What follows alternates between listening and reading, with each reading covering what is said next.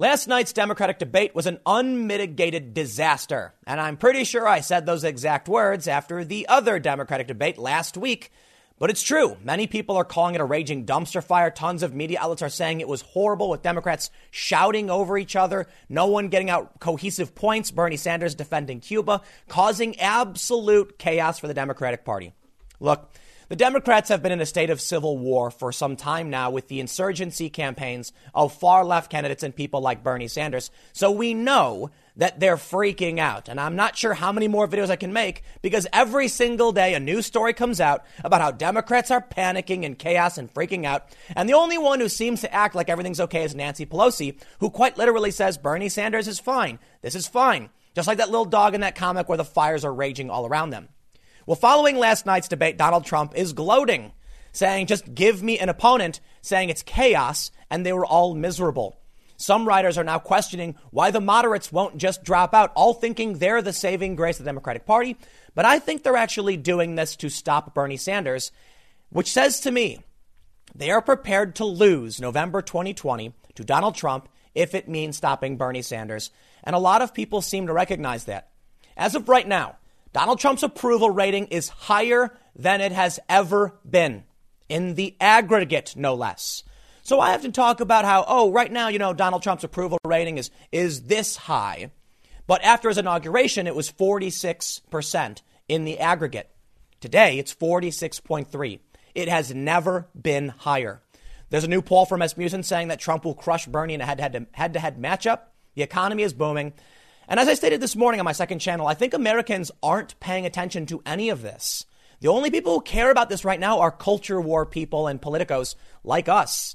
The regular people don't care what Democrats have to say. And that's why voter turnout is kind of meh, just not coming out real well for most people. Bernie's not lighting up new voters. The Democrats know he's bad for them, and they will stop at nothing to prevent him from winning.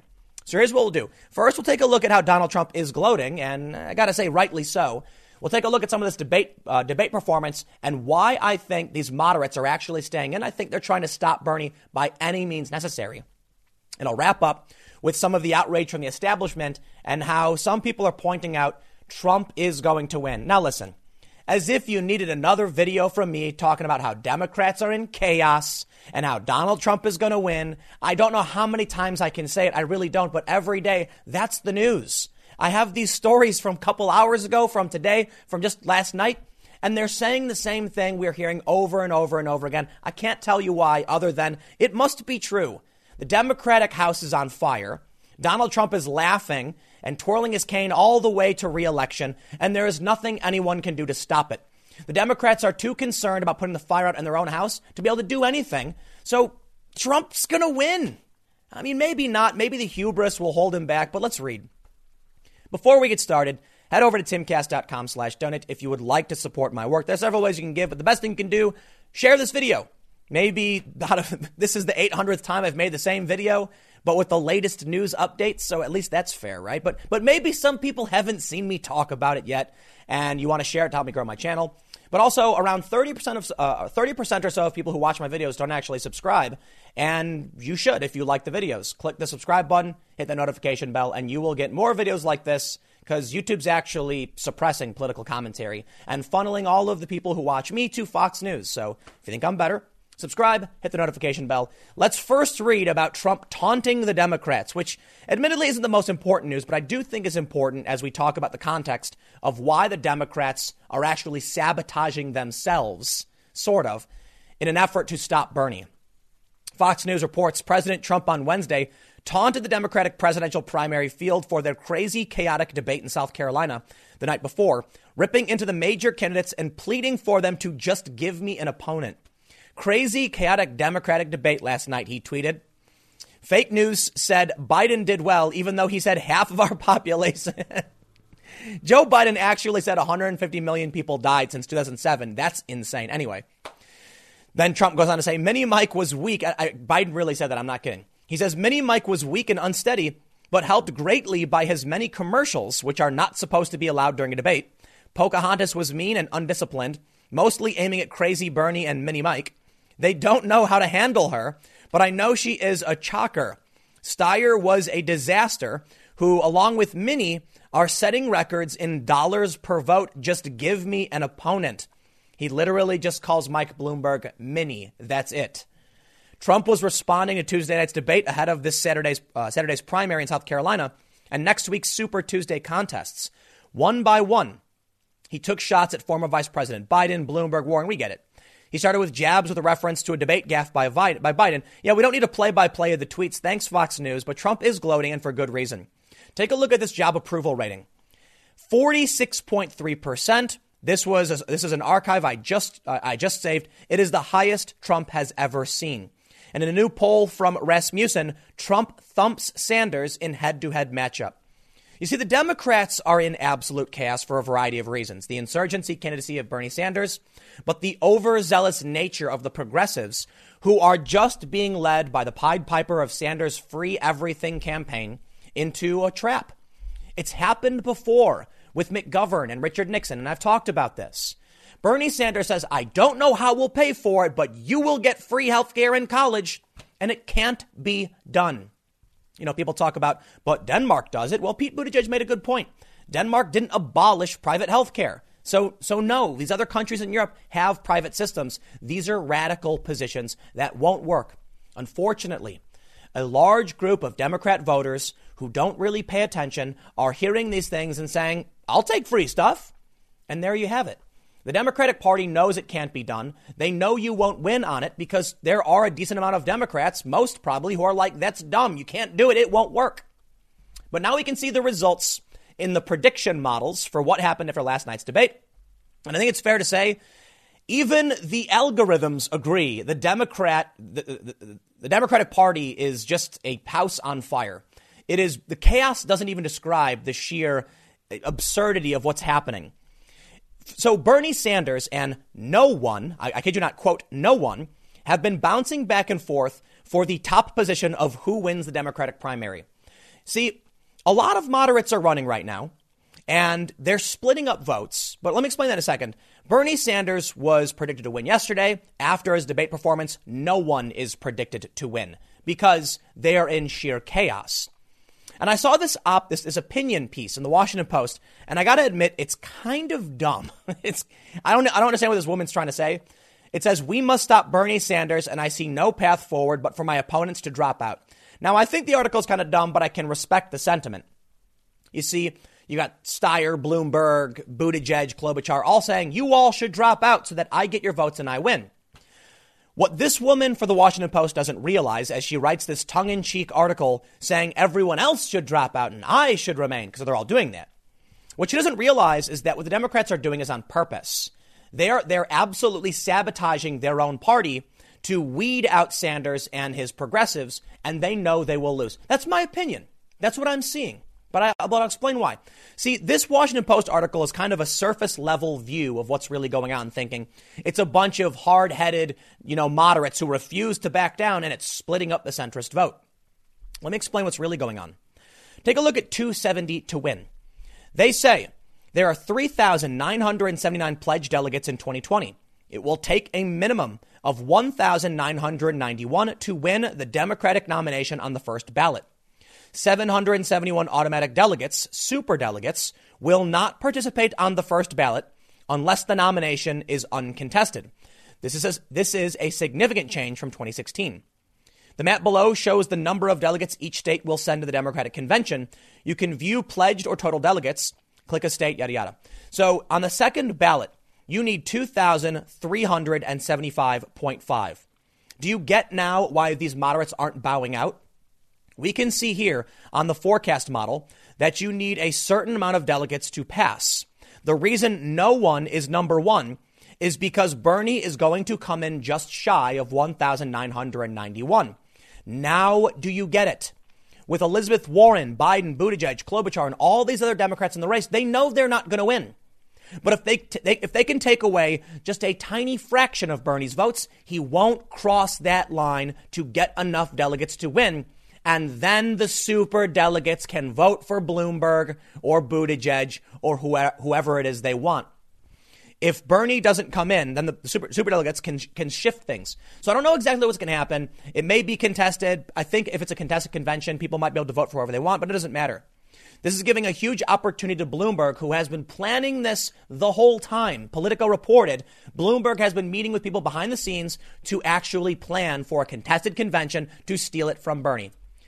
Bloomberg won't beat Trump, but he can beat Bernie. I don't know if he will beat Bernie, but he can. But it's not just that. Now we move on to this. It's actually pretty interesting news. One of the reasons why I think the moderates are staying in for this reason is because of all of the other efforts we've seen from the Democratic Party. And they cheated in 2016. Why wouldn't they do it again? The establishment does not want a socialist to take over. They know they can't win. And Bernie Sanders actually defended on the debate stage what he said about Cuba, now tripling down. And so here's what we get. 2 Florida Democrats are suing to keep Bernie Sanders off the primary ballot. They want him out. Their argument, in my opinion, is actually kind of sound. What they're saying is that Bernie Sanders is currently an independent in the Senate. He is not a member of the Democratic Party. Therefore, he can't run as a Democrat. The Florida Democratic Party disagrees. They're actually saying no. Let's read a little bit. They say in a lawsuit filed Monday in circuit court in Leon County, the plaintiffs ask that Sanders be disqualified from the Democratic primary because he's a declared independent. The Florida Democratic Party's labeled the complaint ridiculous, and the Sanders campaign called it spurious. The complaint also seeks to prevent state election officials from counting any votes Sanders has already received. More than 244,000 Democrats have already voted by mail in Florida. Karen Givers, a former circuit court judge representing Frank Bach and George Brown, both Tallahassee Democrats, said Sanders should not be allowed on the Democratic ballot. Sanders caucuses with Democrats in the Senate, but lists himself as an independent and has raised money in a Senate campaign account as an independent, according to the lawsuit. Florida is a closed primary state, yet here we have someone who is an independent on the Democratic ballot. You can't be an independent and be a member of the party. I actually think that makes sense. Now that I read it, I see what they're saying. If Bernie Sanders is raising money and saying he's an independent, he's actively independent, declaring it independent, and they're a closed primary state, well, I don't think that's really fair for him to be running. But not that it really matters. What's really going on and whether or not he'll win, it has to do with the comments that he made on Cuba defending Fidel Castro's literacy programs, which were actually re-education programs, but sure, literacy programs, which has caused uproar in Florida. Now, I talked about this yesterday. If you want to check that out, it's on my channel. I'm not going to rehash most of this. Suffice it to say, the Democrats are absolutely in chaos. And I know I've said it 50 million times. From Fox News, Bernie Sanders rattled by debate crowd pushback on his praise of Cuba, Frank Lunt said. Bernie Sanders tripled down on his defense of the good things he says about dictatorships, and he started getting booed, and he seemed taken aback. And this is, to me, shows the completely just how out of touch Bernie Sanders is. He was shocked to find that people don't like it when you praise dictatorships. What world does this man live in? Well, he honeymooned in Moscow, and he praised the Soviets back then. He praised China a few months ago. He praised China again. He's praising Cuba. And of course, he's saying, I denounce authoritarianism, but they did do some good things. And lo and behold, people are upset by it and booing him, and he's surprised to see it. Now, I did mention this, but I want to move now into why I think Donald Trump's going to win. Look, I know you've probably heard me say it a million times, but there are some more developments as we're coming off of this debate. First, as I mentioned earlier, or for those in the podcast, it's going to be in reverse order. You Google search debate disaster, and there are a ton of articles all saying the same thing. South Carolina was an unmitigated disaster. But this brings me to Donald Trump winning back Never-Trumpers. See, the Never-Trumpers are a contingent of establishment Republicans who were excised from the party because Trump's the populist. They then joined the ranks of the Democratic establishment to prop up a crony elite, and now that's not working either. I am going to laugh, and I am already getting my popcorn ready for when these Never-Trumpers come crawling back to Trump in fear of socialism. But I love this. I love this thing I Googled Never Bernie. This is what comes up. NY Mag on the 14th of February says, why there is no Democratic Never Bernie movement. And just below it, it says, the Never Bernie apocalypse is coming, Dem insiders warn. And Never Bernie Sanders Democrats race to make up for lost time. February 1st, both of those stories came out. The media is fractured too, but the pro-Bernie people are pretending like there's no Never Bernie movement, and there is. Democrats are never Bernie Democrats. They are moderates. They do not want a socialist, and they are fleeing, unfortunately for Bernie Sanders, to Donald Trump and the Republicans. And the never Trumpers are going to come crawling back crying, except for like Joe Walsh, if you know who that guy is. He was like, well, never Trump means never Trump, so I guess I'll vote for the socialist. And a lot of people are rolling their eyes like, dude, really? You really? So here we can, well, I'll say it for the 100th time. This is a story from Politico, but there's a quote I wanted to read. Sanders sends Democratic establishment into panic mode. In 30 plus years of politics, I've never seen this level of doom, said one prominent centrist Democrats, which I wanted to highlight because I want to show you that there really is a never Bernie movement. Now, of course, as the Washington Examiner says in this story, never Bernie movement failing miserably. That's right. They're trying. It's not working. But the convention is still a few months away, and we will see what happens. I also want to point out as an aside, we are 4 months out from the primary race in Alexandria Ocasio-Cortez's district. It's going to be huge. If you're a moderate Democrat and you do not like what she is doing, and you don't show up for this and she wins, it sends a powerful message. The far left is taking over, has taken over, and is going to gain more ground in the future. But if the moderate Democrats show up and vote Ocasio-Cortez out in the primary, then she's done. She's gone. The moderates come back in and she is out of Congress. The squad will be shattered. We'll see what happens during the Democratic National Convention with the nominating process. But this is different. It's not a real election for the most part. The DNC is a private organization. They do whatever they want. It's going to be interesting to see who wins against Donald Trump come November. But I do believe that Donald Trump is going to win back the Never Trumpers. One of the reasons Democrats are so shocked and adamant about Bernie Sanders, adamant about removing him, is that, of course, Never Trumpers will go back to Trump. Of course, never Bernie Democrats will go to Trump if it is Sanders. Sure, Sanders can light up a fringe faction of Twitter activists, but Bernie was shocked. The audience booed him when he praised dictators. He clearly has no idea what's going on. He has invigorated active Democrats, but not new voters and not moderates and not independents. They're going to vote for Trump. The Washington Examiner writes, against Bernie Sanders, GOP could persuade never Trumpers by acknowledging Trump's faults. If they finally give a little bit and start saying, look, we know Trump is bad in these ways, we'll do better, I think they're going to win the moderates. I think they will easily win the moderates. So that should be obvious. The Week, we see it from theweek.com, we see this story. Just how risky is it to nominate Bernie Sanders? Well, they basically make this point. They open the article by saying Democrats are freaking out that Bernie Sanders, the tentative frontrunner for their party's nomination, may not only lose to Trump in November, but also reverse their midterm election gains in the suburbs. The latest bit of evidence is an internal poll circulated by rival Michael Bloomberg's campaign suggesting just that. Bloomberg internal poll claims Bernie would sink down ballot Dems. They're not just going to lose the presidency. They will lose literally everything. Now at the debate, this one's kind of funny.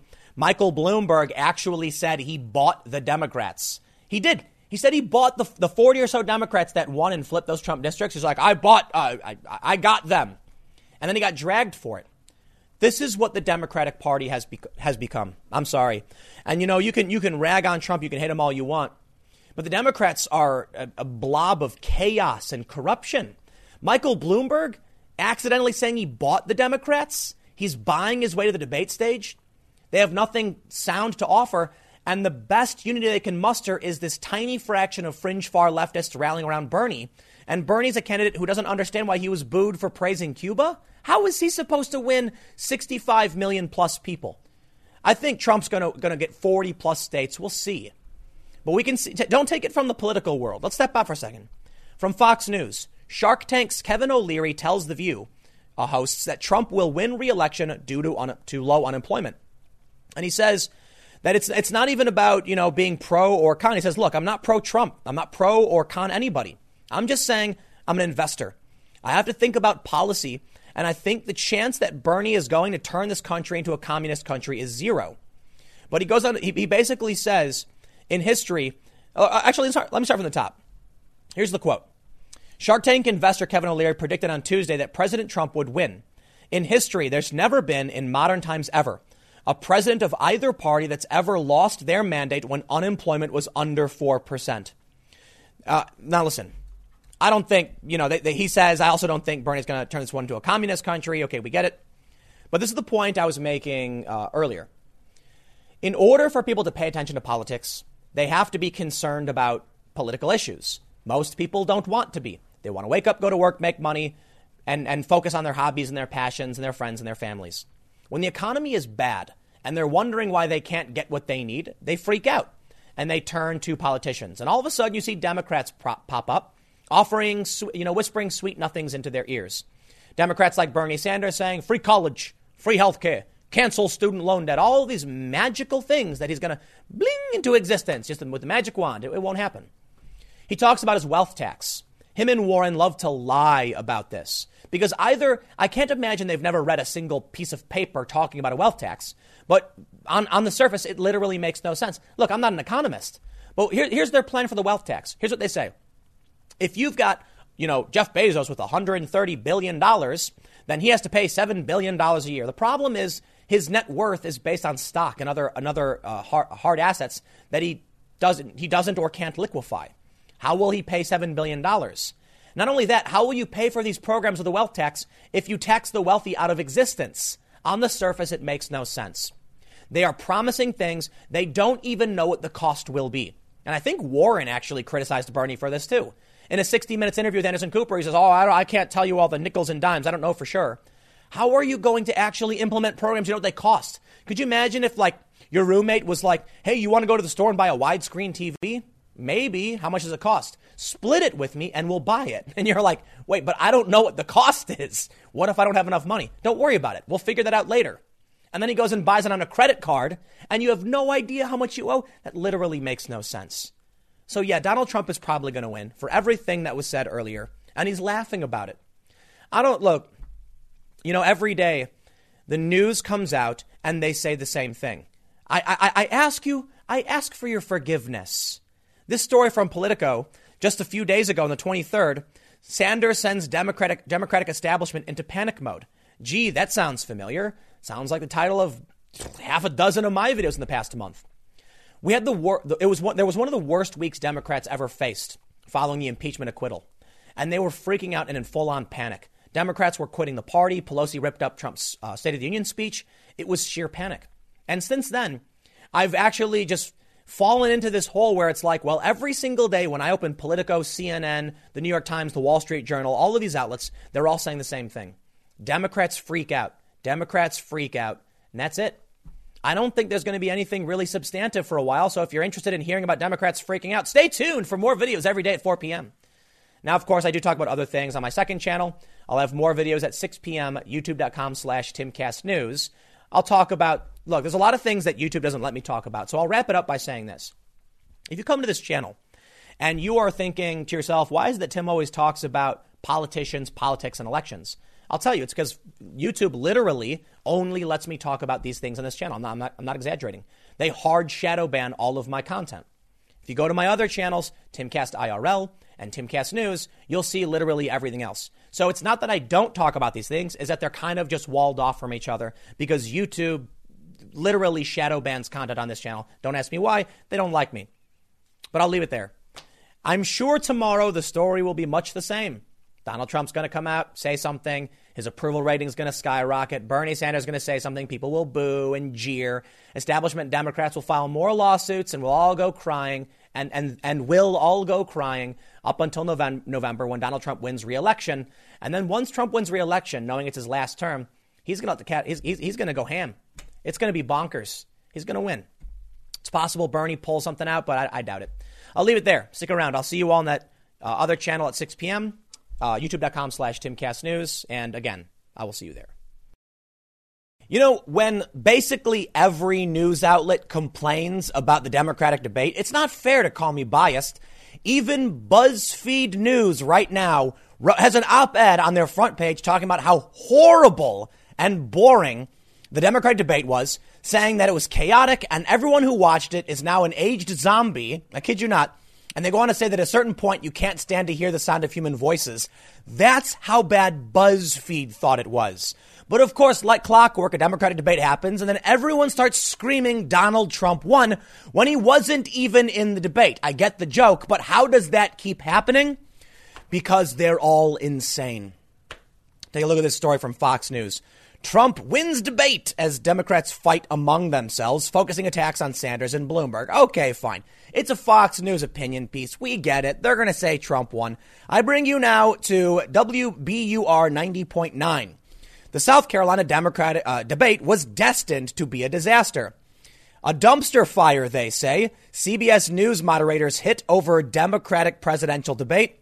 And you know what? Look at this. Just to show you it's not a handful of outlets, I just Google search debate disaster. We got criticism from the New York Times, Fox News, Mediaite. Mediaite's left, The Week magazine. Like basically everybody's saying this debate was an unmitigated disaster. And there are several reasons for it. My stars and garters. Bernie Sanders got booed several times.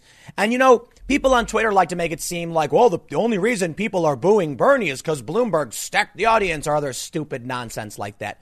Perhaps it's because Bernie's far left and socialist policies don't fly well in certain places. Perhaps it's because South Carolina is close to Florida and there are a lot of people who know people or they themselves fled Cuba under the dictatorship that was Fidel Castro. And Bernie Sanders actually adamantly defended it. Here's the story from Real Clear Politics. But before, I noticed there's a little Joe Biden right here. He doesn't deserve much of a mention, but man, the whole time during last night's debate was him pretending to be angry. And I kid you not, Joe Biden actually said that since 2007, 150 million people have died to gun violence. That is so absolutely psychotic. That's just the most insane thing. Joe Biden, look, someone asked him about North Korea, started talking about China or something like that. The dude's clearly not all there. If 150 million people had died since 2007, it'd be like 40 some odd % of the population considering population growth and new births, right? So you take into consideration all the people back then till now? No. And that was a joke I made. Did I miss the second Civil War or something where 150 million people died? No, Joe Biden's just nuts. And people in the audience are probably just like, what? But everybody on Twitter seemed to notice, left and right, Biden, you're out. Stop. But Bernie, we'll bring back to Bernie because last night, yesterday at 4 p.m., I did a segment talking about Bernie's doubling down of his defense of Fidel Castro and Venezuela and China and other dictatorships with, I kid you not, literally saying he made the trains run on time. I mean that literal in like, it's a confusing figurative stance, but typically when people mention that Mussolini made the trains run on time, it's a tongue-in-cheek comment about how we get it. Evil people, horrifying regimes do some small iotas of good, but it's only through the horrifying nature of their dictatorship. So that's a tongue-in-cheek way to say that. Bernie's literally being like, no, Cuba did good. They taught people to read. They taught people to read at like gunpoint, dude. So Bernie Sanders defends this and gets booed. And I will add, I got a couple more stories. And I really want to read you this BuzzFeed takedown. But we'll get serious first before I read you the hilarious BuzzFeed takedown of the Democratic debates. Because look, man, of all of the outlets to slam the debates, I did not expect BuzzFeed to do it. But it was kind of funny. Sanders defends Cuba remarks. Let me remind you, this is a tripling down. Bernie is refusing to back down in defending that dictatorships do something good. And you must acknowledge that. When they do something good. When they do something good. No, you don't. All right, let's read, and then I'll tear this apart again. CBS News. Senator Bernie Sanders stated that his opinion on Cuban leadership was similar to that of Obama. When dictatorships, whether it is Chinese or the Cubans, do something good, you acknowledge that. But you don't have to trade love letters with them, Sanders said at the CBS News debate in South Carolina. Asked by one of the moderators, you praised this. It's on. It's in the same thing, sir. You praised the Chinese Communist Party for lifting more people out of extreme poverty than any other country. You also have a track record of expressing sympathy for socialist governments in Cuba and Nicaragua. Can Americans trust that its democratic socialist president will not give authoritarians a free pass? And he says, I have opposed authoritarianism all over the world. I was really amazed at what Mayor Bloomberg just said that a moment ago. He said that the Chinese government is responsive to the Politburo. Who the hell is the Politburo responsive to? Who elects them? You've got a real dictatorship there. Of course you have a dictatorship in Cuba. What I said is what Obama said in terms of Cuba, that Cuba made progress on education. Yes, I think. Booing. Here's where it gets, we are entering dumpster fire territory. The audience is now booing. And I think it's fair to say it's partly because Florida and South Carolina are very close. You probably have a high concentration of the children of Cuban exiles or children of Cuban immigrants or whatever. Booing. Sanders then says, really, literacy program. Dude, when people are booing you, you know, there was another funny moment that was really strange. And I don't know if I have the article pulled up, but yeah, actually I do. Check this out. Burning question. Was the debate audience booing Bernie Sanders for slamming billionaires or booing billionaires? They were booing Bernie Sanders. This is the weirdest thing. Even Bernie seemed confused by it. I'll come back to this. Let's figure out what Bloomberg's saying. I'm sorry, what Bernie is saying with defending Cuba. So after the booing, because people don't want to hear what Bernie has to say about why he would praise a dictatorship, Buttigieg chimes in, yes, because there's no comparing those two commentaries. Sanders, what Barack Obama said, Buttigieg chimes in. See, this is the part about why it was a disaster. I can't even read the transcript because it's just people yelling over each other with no moderators doing anything. So Sanders says great progress on education and healthcare. That was Barack Obama. And then Sanders says, excuse me, occasionally it might be a good idea to be honest about American foreign policy. And then includes the fact that America has overthrown governments all over the world in Chile, in Guatemala, in Iran to applause. Well, there you go, Bernie. We don't like our war in this country, though the machine does. And when dictatorships, whether it is the Chinese or the Cubans, do something good, you acknowledge that. But you don't trade love letters with them. I'm going to stop you right there. You see, when they do literacy programs or raise people out of poverty, it's because they're locking up and causing extreme physical harm and mental harm to their citizenry. Yes, people learned how to read at gunpoint. That's great. And as the joke on Twitter, there's one joke on Twitter saying, now they can read all the false charges against them when they get locked in prison for the rest of their lives for no reason. And that's what you're really defending. A literacy program in a country that had some of the highest literacy in South Central America. Well, it's Cuba. So, but in the Americas, I think it what was 76% was the stat that's on Twitter. And you're going to defend that. Well, let's do this. I do have to point out Michael Bloomberg. I think I'm not sure if I have this. I do have this. Check this out. Twitter calls out Bloomberg's Freudian slip after saying he bought House Democrat seats in 2018 midterms. Look, man, there was so much about this debate that was a complete and unmitigated disaster. And you know what's funny is the past several debates have been bad. And I've made segments where I'm like, oh, man, another disaster. But this was really it. I mean, Joe Biden was pretending to be angry the whole time about who knows what, chattering off about the wrong countries and claiming 150 million people are dead. Bernie Sanders is defending Cuba and communist China. Bloomberg bragging that he bought Democratic politicians. And I'm sitting here like, these are the people we have to vote for in November? Are you nuts? Is that the best they have to offer? Even BuzzFeed. So Bloomberg was bragging about the grassroots efforts he's been involved in, and then even goes on to say that he bought Democrats. He bought them. And then he tried to catch himself. I think it's fair to say that he said he almost bought. Check this out. Incredible. In the Democratic debate, billionaire Bloomberg boasted that he, quote, bought right-wing neoliberal Democrats like Nancy Pelosi. That's not true, Ben. He was talking about the moderates who won. Then after saying bought, he quickly corrected himself and said, got them. Yeah, because that changes the context, right? So here's what he says. They talk about 40 Democrats. 21 of those are people that I spent $100 million to help elect, Bloomberg said. All of the new Democrats that came in put House Speaker Nancy Pelosi in charge and gave Congress the ability to control this president. He added, I got them. You heard it first. Bloomberg is a corrupt oligarch who has been dumping obscene amounts of money to manipulate politics in this country. And he's even buying politicians. So you want to blame impeachment? It is him. If you like impeachment, there you go. It's him. So if you don't like Trump because he's a potty-mouthed billionaire with no regard to American norms or whatever you might think, then by all means, vote for the potty-mouthed billionaire with no regard to American norms. How does that work? Bloomberg is worse than Trump. He's literally buying politics. He even admits it on stage. What a dumpster fire of a trash hole that debate was. Well, now I'm going to bring you to the BuzzFeed story. When I saw this on BuzzFeed, I could not believe it. Of all of the places that would criticize this, of course, the DC Examiner, of course, Real Clear Politics would have some snippets. Of course, Fox News would say Trump wins again. But BuzzFeed?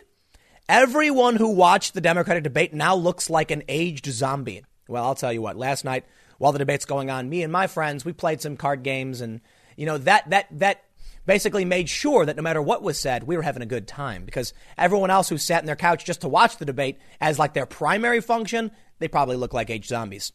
BuzzFeed writes, this is amazing. Occasionally in life, you can reach a point where you can no longer tolerate the sound of human voices. That point often coincides with presidential primary debates in late February, when days seem both 68 hours long and disappear, and most people in, around, or observing campaigns develop a radiant ambient stress that never leaves. Technically, Tuesday's debate probably should have clarified something about the future of the Democratic Party between Bernie Sanders' blowout win in Nevada and South Carolina last week, and South Carolina and Super Tuesday in the next week. Instead, the whole enterprise slid into woozy exhaustion and dragged everyone watching in too.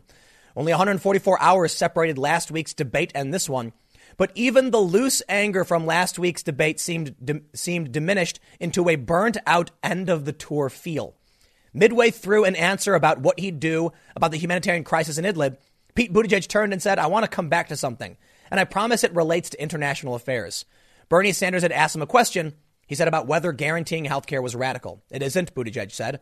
What is a radical idea is completely eliminating all private insurance.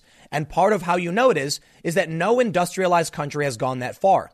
He and I both like to talk about Denmark, for example, but even Denmark, they have not abolished the possibility of private insurance.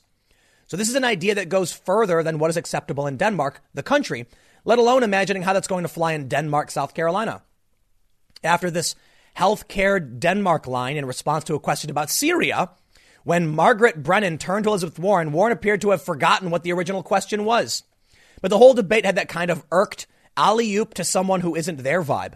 Every time they cut away from one person, the entire stage seemed frozen in the same stances. At podium, hand raised, at one point, Gayle King told Joe Biden he was a gentleman, to which he responded, "Yeah, gentlemen don't get very well treated up here." It's surreal time, where Sanders is probably headed toward the Democratic nomination, and 6 competitors don't quite know how to win themselves. Even the debate didn't know how to end. Oh, man, this is really the nail in the coffin. They didn't. Check this out. O'Donnell says, "Well, thank you. That concludes our debate." King, no, we have time for one more break. Nora, one more break. Time flies when you're having fun. You're watching the Democratic debate right here on CBS. Applause, commercial break, applause. O'Donnell said, "Thank you. That concludes our debate. We want to thank the candidates, the moderators, and you watching at home tonight." They literally had to make sure they could sell ads like, "No, don't leave yet. We're going to play commercials. Don't get up. We're not done." And then as soon as it comes back, they're like, "Okay, now we're done." So this is a complete and unmitigated disaster. But let's come back to why people were booing at Bernie. This shows me whether or not you think the audience was stacked. Talk about a raging dumpster fire. Bernie, it was crazy to me when some people would say something and everyone would boo him. Like, everyone was booing everything. Nobody likes any of these people. None of them get along. Nobody wants to vote for them. Bernie's winning, but he's not lighting up new voters. So he's only winning off of a low turnout electorate that should have grown based on population growth. And it's not happening. Young voters aren't coming out, and people in South Carolina are booing him. The Democratic Party does not have any unity. You might as well not even call it a Democratic Party. At least I don't even know what to say anymore. I have people asking me like, "Tim, when you say Democrats did this, who are you referring to?" I don't know anymore.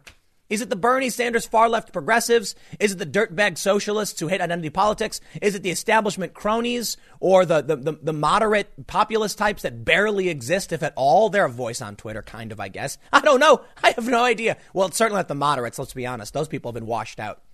Is it Pelosi? I guess, for the most part. But Bernie's the front runner, and Jacobin magazine, the socialist magazine, says that it's his party. I don't even know what Democrat refers to at this point. Literally don't.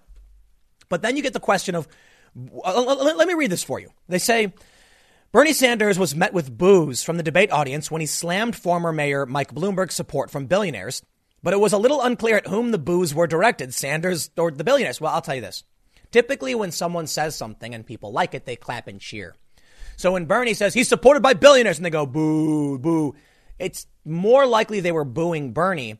But the reason everyone's confused is like, why would anyone boo that? There's like, 10 billionaires in this country or something? Okay, maybe more than that, but still. There's like very few of them. People don't really have a lot of sympathy for billionaires. But hey, when even Bernie is booed, I think it's because maybe they just don't like Bernie because he's a socialist. They say Sanders demanded time to respond and lit right into Bloomberg, saying Mayor Bloomberg has a solid and strong enthusiastic base of support. The problem is they're all billionaires. That line was met with loud jeers and one audience member who reacted with what can only be described as anguish. The moment caused Sanders to briefly pause. Yes, Sanders was confused. It seemed obvious. While many social media users were confused as to whether the jeers were for Sanders or Bloomberg's billionaires, there were also many who were convinced it was Sanders being jeered, judging from the temperature of the room. The latter seems more likely, but you decide, no, I think it was Bernie being booed. I really do. I can't tell you why. It makes no sense. I don't know who would burn, but I guess whatever. I was wondering if maybe South Carolina's a bunch of Republicans in there and maybe the billionaires are in there. Or maybe it's just that Bernie is a socialist. The people down there aren't socialists. It is a moderate state. You've got congressmen from, I think it was a congressman from South Carolina rejecting Sanders. And maybe they just don't, they're sick and tired of the excuses. I also think it's fair to point out, Bernie used to say, the millionaires and billionaires in this country. And then he became a millionaire. And then he was like, well, just the billionaires, because the millionaires are okay now. Well, as soon as Bernie became one, that's exactly how it played out. A dumpster fire. This is from the DC Examiner. This will be the last one, but you get it. They say the debate was hosted by CBS News. We get it. The Democratic debate was mired with candidates talking over one another, and other members of the media criticized how the moderators managed the debate.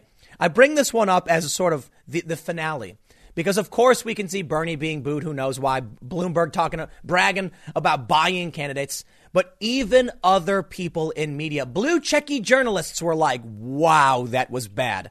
And what's funny is it's not the first time they've done this.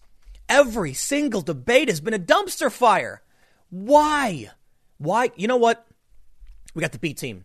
The Democratic A team has been gone for a long time. It ended with Obama, and maybe it was Obama's fault, really. Look, Obama had a lot of far left policy ideas, right? He wanted universal health care in his first term. And he shifted the party dramatically towards the left faster and faster. But I don't want to put it all on him. It was this cultural change that was happening due to social media, as I often describe it. And, Barack Obama was the leader of the party at the time. Once he got out, it was almost like something happened with the launch of Facebook and the rise of intersectionality in the woke far left that just fired off the Democratic Party to the far left like a trebuchet and landed them on right off the cliff into the water, splash. And now there's nobody left. And now all you've got is a bunch of tired, haggard people covered in water, dragging themselves up the cliff, desperately yelling, vote for me, vote for me. And everyone's like, y'all are disheveled and out of it. And they're all bickering and yelling at each other. The journalists can't get their head straight. Meanwhile, Donald Trump is doing nothing. Donald Trump's tweeting about this stuff. And what happens? Once again, and I'll wrap this up, Trump wins. Trump wins because none of these people have cohesive ideas. They're eating each other alive. No one knows who the front runner is for the most part. Like we know it's Bernie, but everyone still thinks, we have a chance to win. Maybe after Super Tuesday, we'll get rid of some of these people, but I bet you they will not drop out. I'm willing to bet everyone who's in will stay. And you know why? The more people running, the more likely it is that Bernie will not break the delegate threshold to get the nomination at the DNC. So you're going to see Buttigieg and everyone hold their ground, because if Bernie doesn't get the threshold, it goes to a contested convention, and it's anyone's game. That's why, when asked the last debate, Bernie was the only candidate who said the popular vote should be the nominee. All of the other candidates said, nope, we have rules, we have a process. So let's say Warren gets nothing, but they go to a contested convention. Superdelegates chime in, everyone votes. It could be her. Why drop out then? I'm kind of bummed Andrew Yang dropped out. He shouldn't have, because if this goes to a contested convention, they could have voted for him. I mean, whatever. I think Yang bowed out with grace, so I can respect that. But there's a bunch of other Democrats who probably won't. I think it's going to go to Bloomberg. I really do. Now, 538, I think at last check, has Bernie poised to win, but barely. And contested convention is the second highest. It's teetering back and forth. We'll see what happens after Super Tuesday in South Carolina. I'm going to make a hard bet that this debate performance by all of them, I don't think we're going to see that big voter turnout Democrats expected because it hasn't happened yet. You know, a lot of people were talking about New Hampshire being this great, like the numbers were projected to be higher than 2008, and then they weren't. They were just around 2016 with no new voters, very, very few new voters, very few younger voters just not coming out. Bernie was not lighting up any new voters. Nobody cares. You know why nobody cares? They got nothing to worry about. The only people who care about this are culture war people like you and me. Donald Trump the economy is great. Most people aren't paying attention. They're sitting around on their lounging chair, you know, eating pizza, watching the game, and they're like, things have never been better. And because things have never been better, they have no reason to pay attention to anything else. When things get bad, that's when people start going to the news and saying, why is my life bad? But Trump has kept them fat and happy for 4 years. So they're sitting back, not paying attention. And the only people who are coming out are culture war people who are like Orange Man bad. But I will leave all you Trump supporters with one warning. These are primaries, and voter turnout matters. Here it does. But we had massive voter turnout in 2018. It's possible that in the past year and a half, 2 years, that people's lives have gotten so good they just don't care anymore. Or it's that, you know, it was only fueled by Bloomberg dumping money into the races. And maybe now he still is, but now he himself is running and people are more focused on the presidency and Trump will probably win. I don't know. It could be that in the past 2 years, life has just gotten better and people are now just over it. It could be that the Democrats have done so many insane conspiracy scandals that everyone just turned the TV off and went to the sports bar to grab some wings with their buddies and say, please do not talk to me about this. I am so over it. We saw the ratings collapse for all the big political moments from, you know, the testimonies of whoever to Kavanaugh and all that stuff. And they've slowly been falling, getting lower and lower. Now, the last debates actually, not yesterday's, but the one before that, actually had pretty good ratings. But I think that's because we're entering primary season. These might have good ratings as well because Super Tuesday is around the corner. But I'll wrap up with this. If the ratings for this debate were better than ever, the Democrats should be very, very worried. Bernie Sanders tripling down on defending authoritarian regimes is inexcusable as far as I'm concerned. Joe Biden ranting with false anger about 150 million people who have died just sounds crazy. Once again, Pete Buttigieg sounds like he's made of plastic and has nothing to offer. Klobuchar sounds like a nervous, she's just nervous shaking, trying to, I don't know what she has, but she sounds nervous. I'll put it that way. And you had Bloomberg, who actually admitted to buying politicians on accident. I'm forgetting someone else who was there. I don't know, whatever. So that's it. I think Steyer. That guy exists? Yeah, he paid his way and so did Bloomberg. I'll wrap it up. I think they're in trouble. I don't know, though. I will tell you. It's possible Bernie's people really do come out in droves. I just don't see it. Because for all the people that are talking about Bernie really lighting up the Democratic base, you have to realize most Americans are scared of socialism. And what do you think is going to happen in South Carolina? All of these people who might be familiar with, Cuban exiles, because it's right there. They're going to be like, don't do it, man. Don't vote for this guy. We'll see. Stick around. Next segment's coming up at 1 p.m. on this channel, and I will see you all then. The coronavirus is starting to get a little bit more scary, and it's getting scarier day by day. The mortality rate, they say, is around 2% of closed cases. Around the 25,000 who have been infected, 10% have died. Take this all seriously. As I stressed yesterday, Italy had a few isolated cases. They don't know how it expanded as far as it did, and now they're the worst affected country outside of China, where there's so far 70,000+, nearly 80,000 people infected. The World Health Organization is saying the world is simply not ready. But this is not what I want to start off with. I want to start off with telling you of how okay, look, things are getting worrisome. San Francisco has declared a state of emergency over the coronavirus. I believe that is a smart thing to do. Do not take action after the news hits. And this is where I've got bad news for all of y'all. In Italy, where I covered this yesterday. In Italy, where the store shelves are being, run dry in a lot of these markets, they are threatening people with 3 months in prison for breaking quarantine, for trying to leave these cities. They set up no man's lands where if people approach, there's armed guards who stop them, but they do allow you to come and bring supplies for trade. They're taking this insanely seriously. And now we're seeing the scary aftermath, the reality for the people who don't pay attention. I want to stress, I don't think the apocalypse is here. But when you see the governments react this way, I hope you are taking care of yourselves. I have said it over and over again. You need to go buy some food. Take a look at this story. Shoppers fight in supermarket within Italy's red zone, where 50,000 people have been placed in quarantine and shops have run low on food. There is a video of people fighting in a supermarket. I was joking about this on Twitter. I called it the coronavirus wager. If the news reports are I'll start over. Let me start over.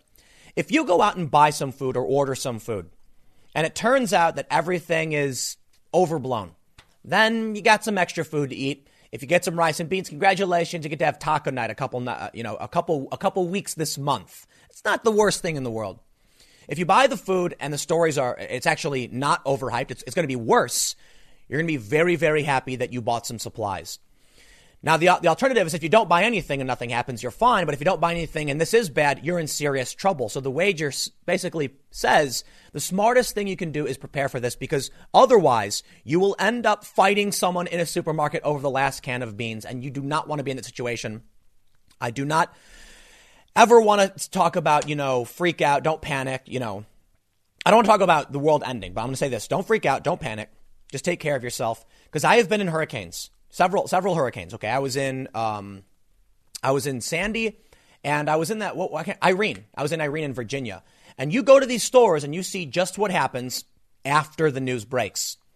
I'm sorry, but it feels like at this point. Well, no. I don't want to say I'm sorry. We went out to the store yesterday. We bought some water. We bought some food.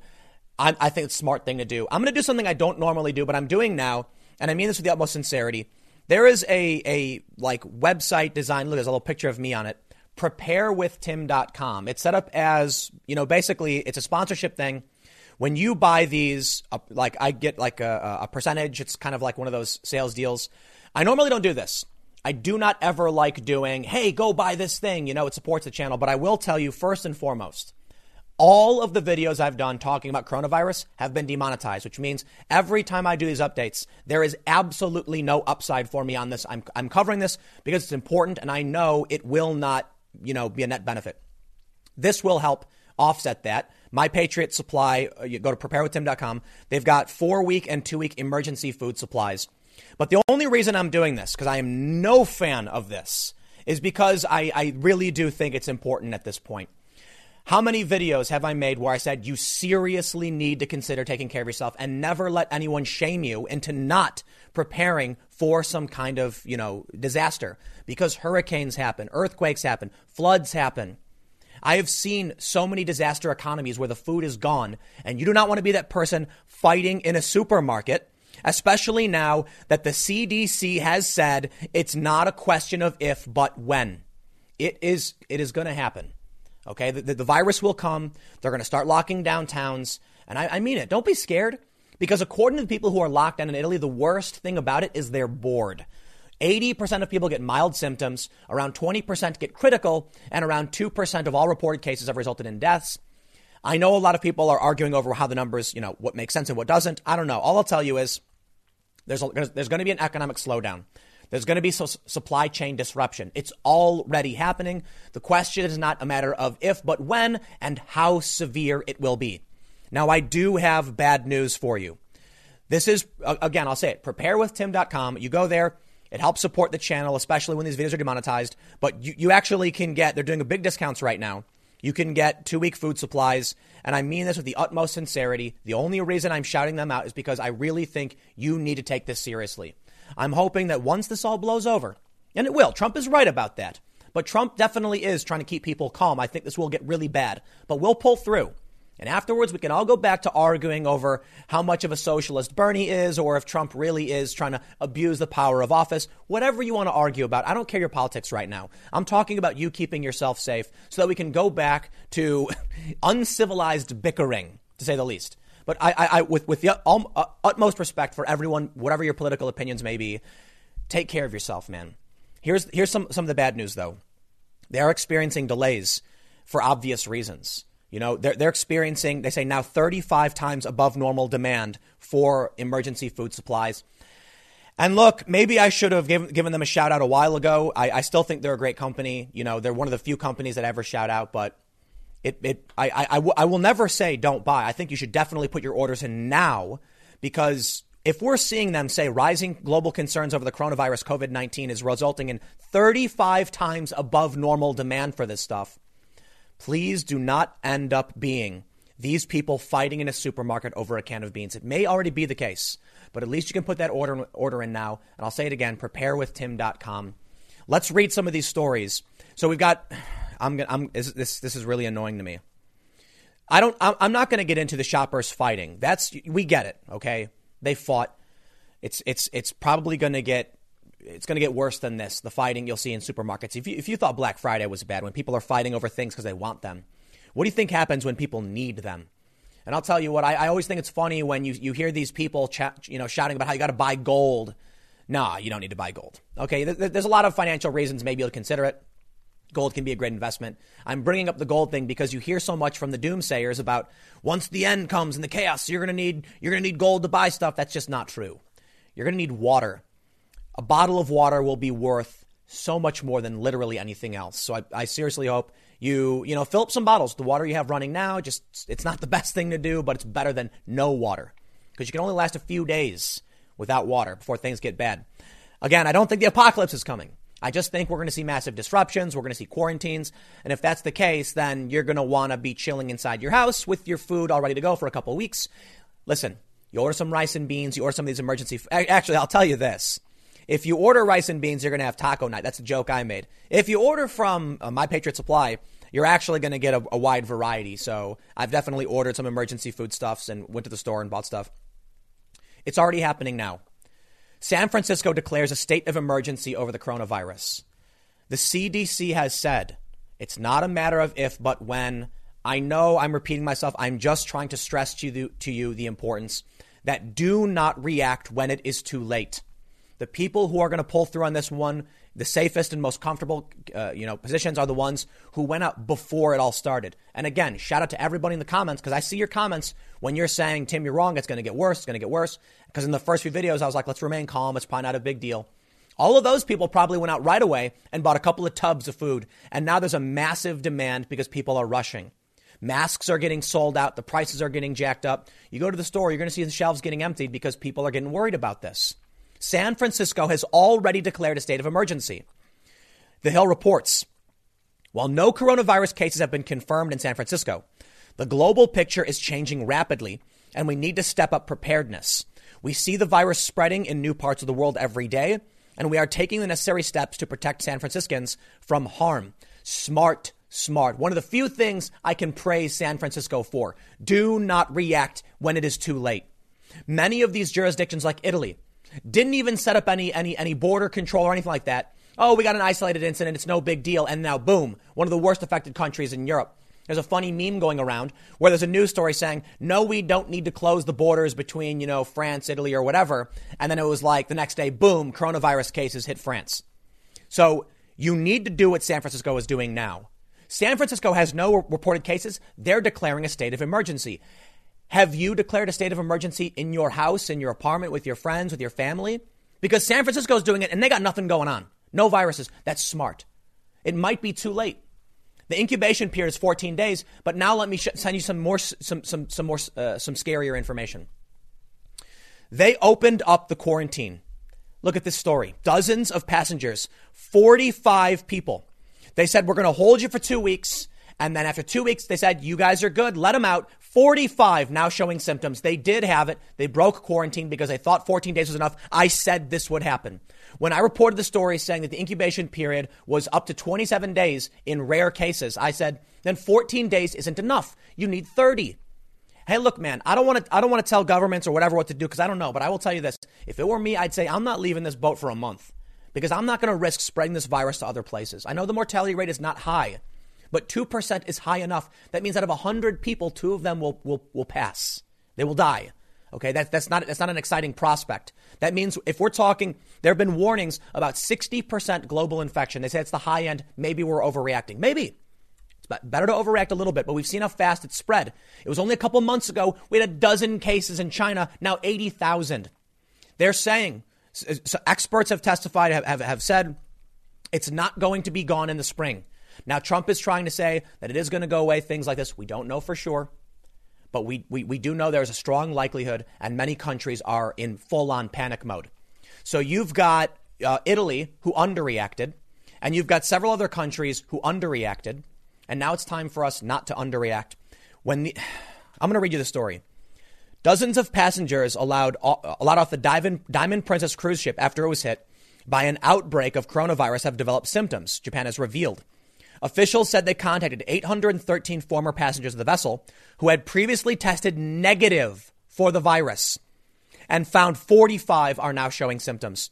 All of those with symptoms have been asked to contact doctors and take new tests to test whether they are also infected. Japan has faced mounting criticism of its handling of the Diamond Princess ship after a failed effort to quarantine passengers on board after one tested positive led to almost 700 infections and 4 deaths. We can see they got a bunch of photos. Foreign governments eventually decided to repatriate their citizens. It was a mistake. Trump was furious. They brought these people back, and rightly so. The markets are taking a hit. Supply is slowing down. I think, in my personal opinion, it's kind of dumb. I'm worried about this, but I really don't think we're close to the apocalypse. I think it's going to be several months, maybe 6-7 months, and we're going to go beyond this. But my opinion doesn't matter. Where I think we'll end up doesn't matter. What matters is we don't really know. And you can't have an optimism bias. You can't just assume, it'll be fine. I don't need to go to the store. I'll tell you what, man. When the emergency food supply people are seeing a 35 times higher demand delaying orders, it might be too late for you to get the supplies you might need. Now, you can probably still go to the store and pick up some water. Most people, I'll tell you this, if you're watching this video, you're in the front, you're in the front of the newspaper cycle, of the news cycle, collecting this information. People like me are are absolutely on the front of the line. I read all these stories right when they break, and as soon as I saw it, I went out to the store and I bought some water. And it was funny because they were like, "Why are you buying so much water?" And I was like, "We didn't buy that much," but I was like, I got a bunch of people who work here, and we have water, and we got there's a cool little thing you can buy from Amazon or wherever. It's just, you put it on top of one of those 5-gallon jugs, and it's got a spigot like a spout. You press the button, and it pumps air in and pumps the water out. It's really, really cool. So we have fresh water. Our worst case scenario is we got several 5-gallon jugs. We drink anyway. So there we go. But I'm like, seeing all these people, they're like, wow, you sure are buying a bunch of water. And I'm like, well, we got 5 people working, and, we want to have enough water for everybody to drink. We didn't buy that much. But I'm thinking, like, it's kind of funny that they don't know. They still don't know. I'm willing to bet I can go to the store, and a lot of people don't know yet. So you still have time. You guys watching, you know what's going on. They had these people, look at Japanese citizens allowed off the ship after a 14-day quarantine were asked to stay inside, but no formal measures restricting their movement were imposed. And now that they've all gone off, 45 people are showing symptoms. San Francisco is taking it seriously. So if anyone says to you, like, are you seriously going to go buy stuff now? Are you joking? Like, the world's not ending, dude. You can be like, San Francisco declared a state of emergency. Ignore these people. I see these journalists for these digital publications arguing that the stories come out of China are propaganda to make people hate China. I'm not joking. They seriously are. They're like, oh, please, the flu is still worse. Millions of people infected. The mortality rate is higher. These countries are panicking. San Francisco's declared a state of emergency. Check this out.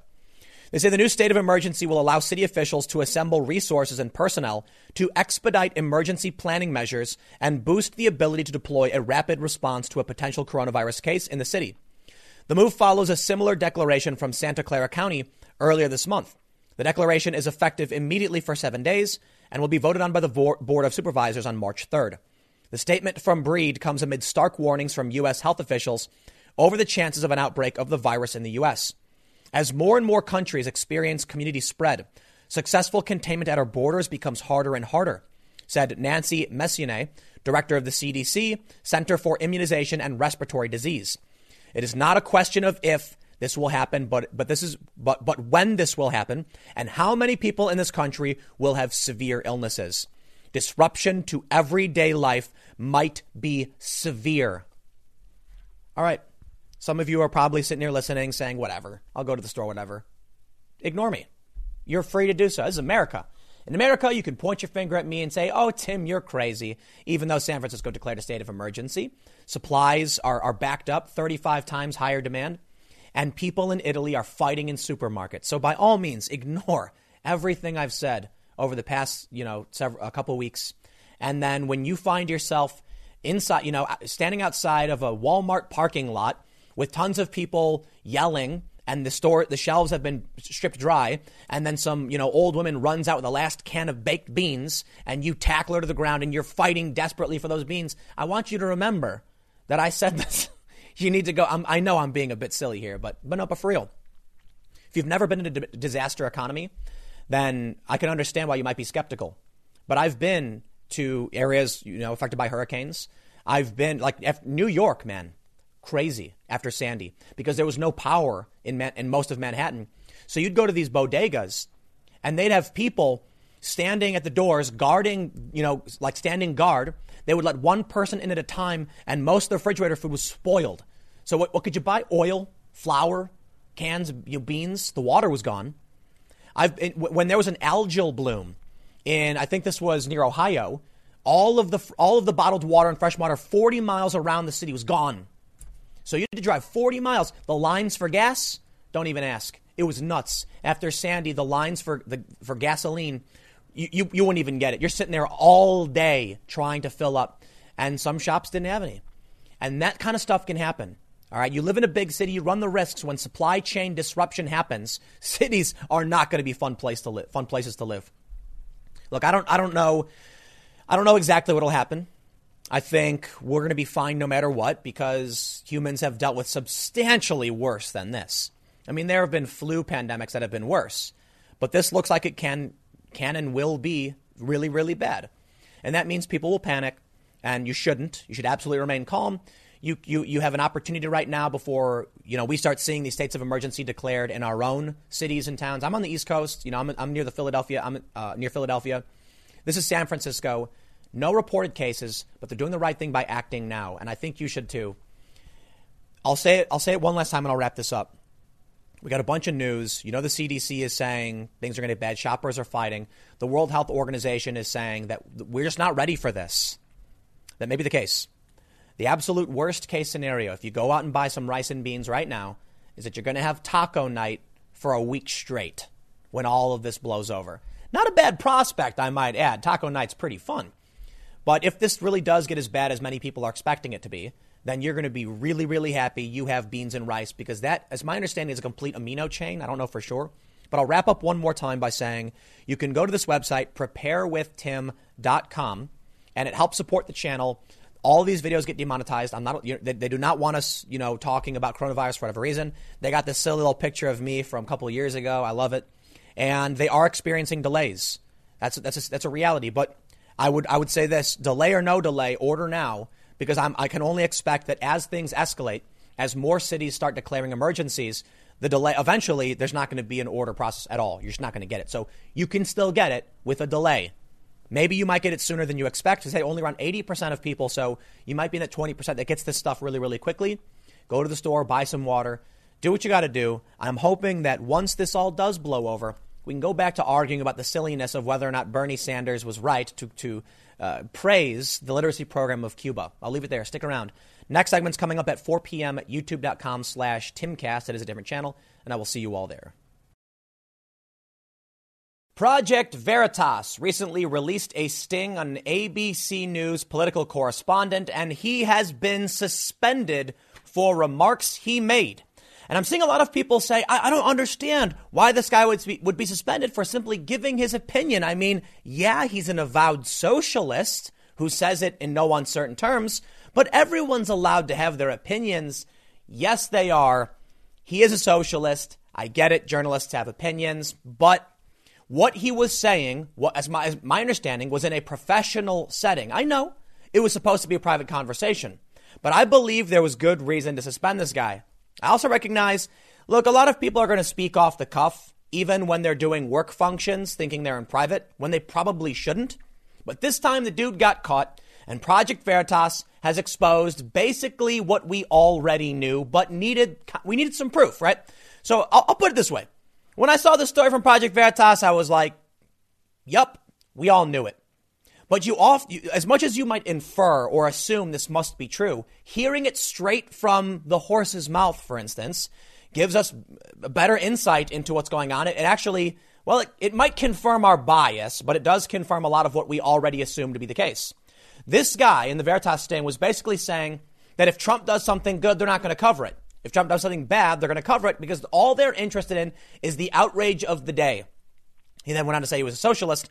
So here you can see you've got a guy first disparaging his company, saying the company does bad journalism, and that's the name of the game, and then asserting extreme political preferences that are going to show the network has potential bias. Let's read the story from from Fox News.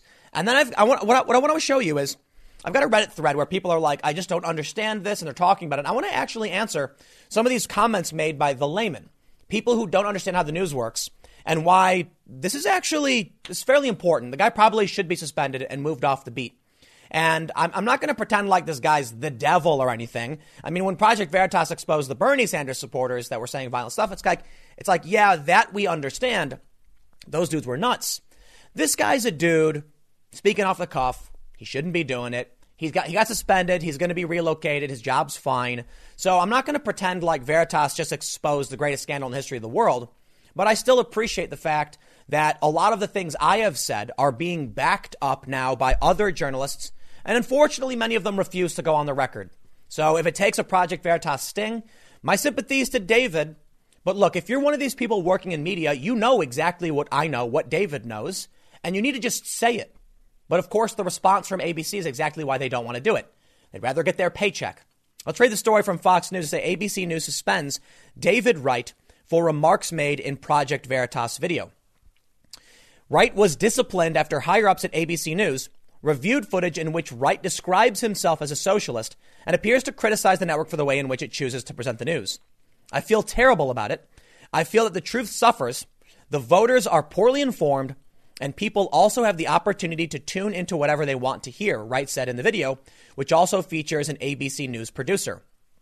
And so it's like there's no upside, or our bosses don't see an upside in doing the job we're supposed to do, which is to speak truth to power and hold people accountable. Let me stop you right there, everybody. You see, this dude's an avowed socialist. When he says we're not doing the right thing, I'm assuming he's saying the company isn't doing as bad as they should. Here's a guy who sounds very much so like he's extremely biased for the far left, and he's angry they're not speaking truth to power the way they're supposed to be doing it. What do you think that means?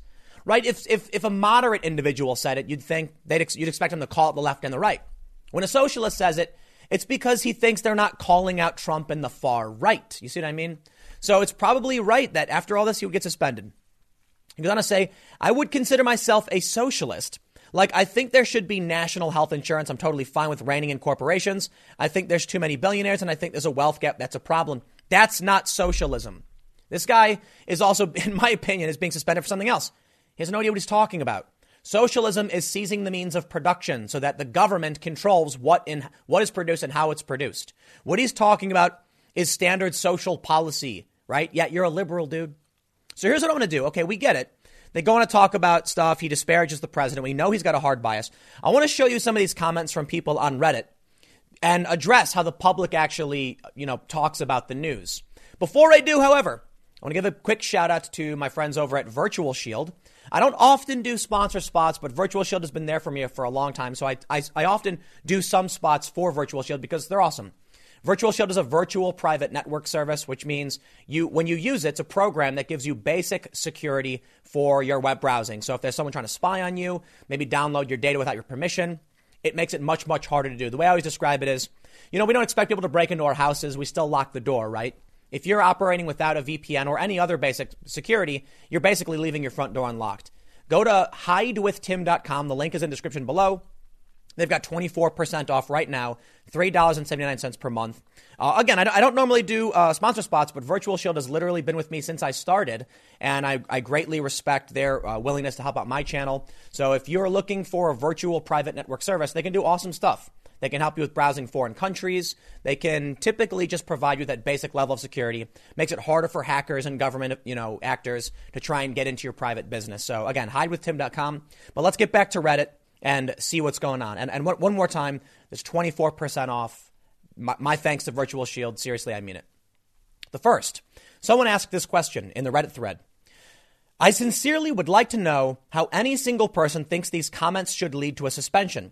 I get that he insulted Disney, the big boy overlords, but what do they expect from their anchors? That nobody has independent thoughts? The response is, media companies for a long time have had a strict toe the line policy for many decades. probably even longer.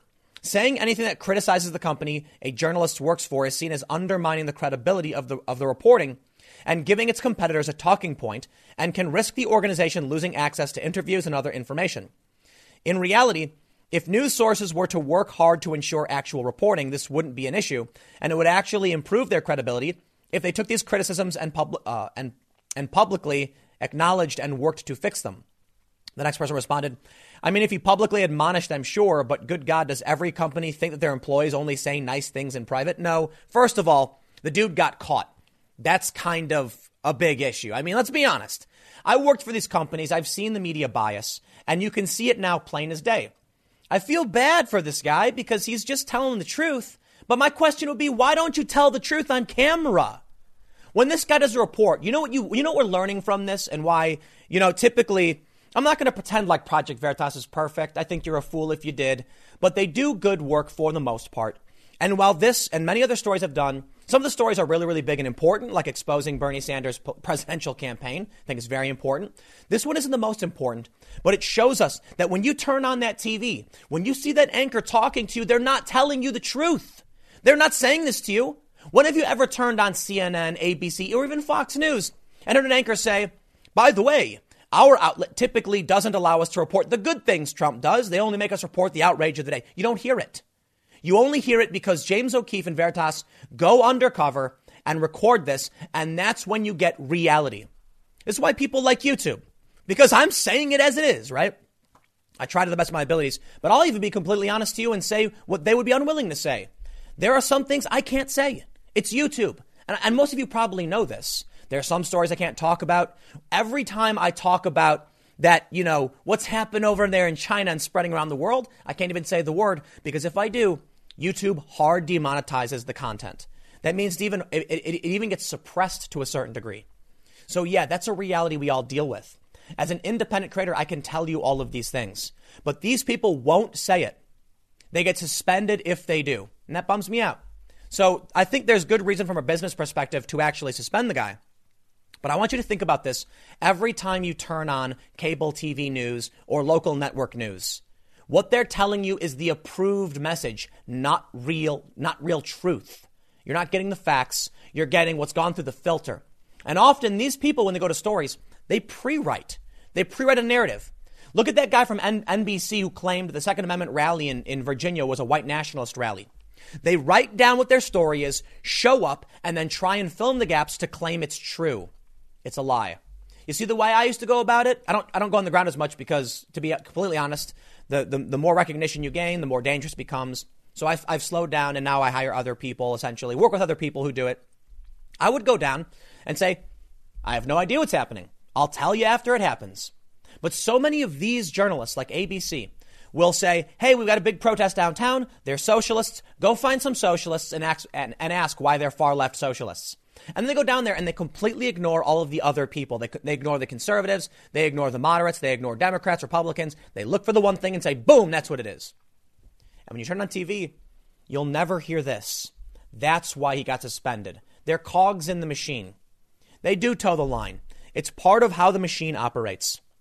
This next comment says, Wright didn't appear to say much of anything wrong, more just criticize the network's focus on disposable news cycle. Even though he described himself as a socialist who would personally like to see universal health care. What's wrong with that? Journalists can have opinions, and he said that if anything, the network is unfair to Trump and intentionally neglects to report on Trump's successes. That's the issue. That's exactly why he got suspended. Yeah, he shouldn't have been suspended to a certain degree. From a business point, I get it. I really, really do. Especially if he's going to undermine their coverage. But I also feel like he told the truth, you know. He pulled the mask off. Oh, yeah, what's that? Trump did something good? Why would we report that? And there you go. So it's funny to me when people say Tim's biased. I'm like, no, the difference is when you watch cable TV news, they're wearing their happy face mask. It's fake. It's a fake depiction of reality. Orange man bad, they say. It's all NPC masks. Behind the scenes, they'll tell you the truth, and they'll get fired if they do. Well, he got suspended. He's being relocated. It's fine. I don't think it's that big of a deal. But you come to my YouTube channel, I'm going to say it like it is. You know, look, Trump's got faults, but he is decimating Democrats. They're in chaos. It's panic mode all across the board. And he's going to win a re-election. That's how it looks. The media doesn't want to tell you that. because they don't want to appear biased. So they end up becoming extremely biased. And then, of course, people come on YouTube and say, Tim must be biased because the news said something else. I don't have to tell you, man. But look, I'll leave it there. Once again, I'll give a shout out to Veritas. And I want to say something about one last thing. This is by no means the most important story ever covered. But I'm really glad that Veritas is still doing these kind of stories. Because you know that James O'Keefe and Veritas, they go into presidential campaigns. It's really high-level national stuff. That's going to have a serious impact on the election. It was one of the most engaged with stories in the country. When you see this, it's just one correspondent speaking off the cuff. But it is really, really important because as I stated earlier, as much as we all think we know they talk like this behind the scenes, Veritas just pulled that mask off. This is not going to change a presidential election. It's not going to get a politician fired. The president of ABC won't be stepping down. But now you can see it. When you turn on those channels and they talk, they are drones speaking from a script. And this is what they really think. Something totally different. So I'm glad we can see it. Because I'll tell you this, I'll quote Jon Stewart. Journalists, where are you? When Veritas did the Acorn thing, a decade ago, Jon Stewart said, where are you? If this guy can pull this off, where are you? Now you know where they are. They won't speak the truth because they'll get suspended if they do. So you're going to have to rely on watching as much as you can. But I'll leave it there. Stick around. Next segment's coming up in just a few minutes, and I will see you all shortly. A progressive woman was mocked, they say, because she claimed she is suffering from post-traumatic stress disorder due to Hillary Clinton losing in 2016. Now, I'll give you a moment to laugh as hard as you possibly can. And now that you've let out a good laugh, we'll continue. These people are serious. These people actually have some kind of Trump derangement syndrome. They've called it Trump anxiety disorder. Now, it's probably not PTSD, but I think, the current generations we have from, we got some boomers, a lot of Gen Xers, and almost every millennial. Okay, not almost every, but a ton of millennials are dainty, delicate flowers. And you say a naughty word, and they shrivel up like the Wicked Witch of the West. Ah, help me. Donald Trump loses, and their whole world Hillary Clinton loses, and their whole world shatters into a million pieces. It's 4 years later, and they're still crying about it. You know what I did after Trump won? I laughed, and then I think I hung out with some friends, had pizza, and mind you, back then I was a big Bernie supporter. But I also, mind you, Bernie in 2016 held the same views on immigration that I hold today. We need border security. We need to protect the workers, all this stuff, opposing the trade agreements. All this stuff he's kind of flip-flopped on for whatever reason. But anyway, the point is, I was anything but a Trump supporter. But I'm also not a crazy person. So when he won, I just laughed. I'm like, hey, well, there you go, right? Tomorrow's gonna come. The sun's not gonna explode. The moon is not gonna crash into Earth. You're gonna wake up. You're going to go get a scone and a cup of coffee, and you're going to sit there, and life will be fine. Apparently, no one ever told these people that, because this woman is now claiming she has PTSD. All right, let me remind my friends who served overseas that your suffering, your PTSD, exists because the nasty neoliberal lady couldn't win an election. Pluralist reports, the founder of a progressive pro-immigrant organization was roundly mocked on social media over the weekend after claiming she continued to suffer from post-traumatic stress disorder because of Hillary Clinton's defeat in the 2016 presidential election. Sayu Bhojwani, a democracy activist who served as New York City's first commissioner on immigrant affairs, tweeted out a message of support for Senator Elizabeth Warren on Saturday that included her diagnosis of the psychological factors dampening the public's enthusiasm for the 2020 hopeful. No way. She's actually arguing that Elizabeth Warren can't get support because everyone's suffering from PTSD. She tweeted, what did she say? Here's a quote. A lot of us saw our hopes for a strong, competent woman president dashed in 2016, and we still have PTSD. I think that's holding us back from supporting Warren publicly. I've been in so many rooms where women are saying they love Warren, but they're cautious and guarded, of course. We had our hearts broken in 2016 and are scared of another heartbreak.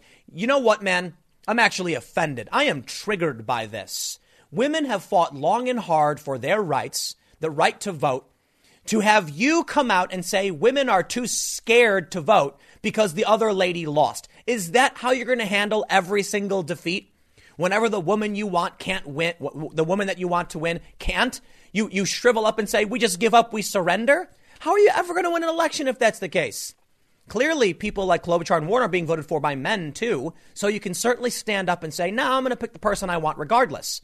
But is that what you're saying? Are you saying the only reason you're supporting Bernie is because you're scared and you have to? Because the Bernie bros, maybe? Man, this lady gives women a bad name. The president and founder of New American Leaders, an organization that trains immigrants to run for office, continued advocating for Warren in a series of additional tweets. Warren's racial justice lens is stronger than any candidate we have to choose from, she declared. Her cabinet will be thoughtful and qualified and experienced. Yeah, I don't care about Elizabeth Warren. She's not going to win. She's going to drop out. Numerous users criticized Bhojwani, who appears on her organization's website in a photo with militant progressive Congresswoman Rashida Tlaib. Oh, I like they added militant to that, please. For elevating her disappointment with 2016 election to the level of PTSD, a debilitating condition often associated with survivors of war and sexual and physical abuse. Some PTSD sufferers replied to Bhojwani. This woman says, her handle is "This handle kills fascist rats." So clearly she's on the left. But as you know, the left likes eating each other because there's no meal better than a leftist when you are a leftist. I have PTSD from years of severe physical abuse at the hands of my ex-husband, who I was forced to stay with because I couldn't afford healthcare, childcare, and would become homeless with my 3 children if I left. And yes, all of that happened when I finally did, but go off, I guess. You see, in order to survive as a leftist, you have to have as many victimization points as possible. They hand out little cards and you get a little clicker and you click, click, click, stamp. I'm joking, by the way. But Bhojwani is saying, I have PTSD because she needs to be a victim. Well, this other woman needs to be a victim more, so she criticizes her neoliberal friend there. Here's one. How is it possible that there are so many Warren supporters on the site who have no regard for survivors of abuse or trauma? Tweeted a writer, Carrie Hernandez. You do not have PTSD from seeing a woman lose an election. That's not what PTSD is. Hear, hear. One Twitter user's response to Bhojwani remarks went viral, gaining nearly 20,000 likes. You do not have PTSD because of an election. Get a grip. This is actually insulting to people who deal with real PTSD and is worse than Bernie bros just tweeting drop out at Warren posts. Imagine being so far removed from reality that you have the gall to compare your disappointment at your preferred candidate's loss to, checks notes, the crippling trauma that abuse victims and people living in war-torn countries endure every day. I'll tell you what PTSD is. It's when you get back from Afghanistan and you're hanging out with your friends and a car backfires and you have a panic attack. It's things like that. It's when you're the survivor of physical abuse and you were beaten by your ex-husband or boyfriend or wife for years and no one would believe you or support you. And then one day someone comes up to you and grabs you on the shoulder and you have a panic attack. That's PTSD. Not the old neoliberal lady didn't win the election and Donald Trump won. And now I'm in my room shaking, quivering that I can't publicly support Elizabeth Warren because Clinton lost. What kind of logic is this? These people are nuts. Here's one. This person tweeted, I have PTSD. It causes extreme bouts of memory loss for me, physical pain that I deal with constantly, a sense of paranoia in close relationships, and it causes me to feel intense dissociation and separation from my body. That sounds like extreme PTSD. Bhojwani, for her part, appeared to concede that she could have chosen her words more carefully, as one commenter suggested. Someone said the flippant use of PTSD is a euphemism for strong, undesirable memories. Downplays those clinically diagnosed with PTSD. She says, fair critique. What I really love about this for the most part is that everyone thinks they're the qualified expert on being a victim and they're tearing each other apart. It's like if you have a culture where people always desperately want to be the best of the best, they never want to admit victimization or fault. So they'll say, not me, I'm strong, I'll win. That tends to be more on the conservative side. Not always. Certainly there are conservatives who complain about, being victims sometimes, but typically, for the most part, rejecting of this. The left, however, thrives off this. So I think about how people say the culture war is between left or right or globalist versus nationalist, libertarian, authoritarian. Let me just add, it's also a divide between people who desperately need to be victims and people who desperately want to be heroes. Not everybody on the right wants to be a hero, mind you, but they typically want to be seen as strong and independent, and people on the left desperately want to be seen as pathetic and weak. Talk about not succeeding. Well, they don't want to succeed. For every gain that they've made, for all the advantages and goals the progressives have succeeded in the United States with the civil rights movement and the gay rights movement, LGBTQ rights, they pretend like they're losing.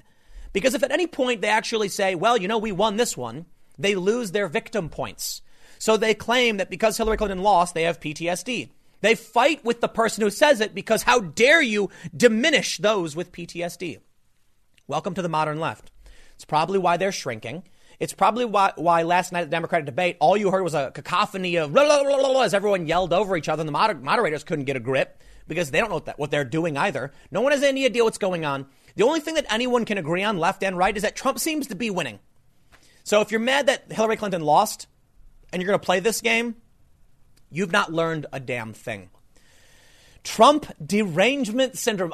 We will end this by talking about the great Trump derangement syndrome. They say, ill-chosen as Bhajwani's words may have been, there is some evidence that the deleterious effects of so-called Trump derangement syndrome are real.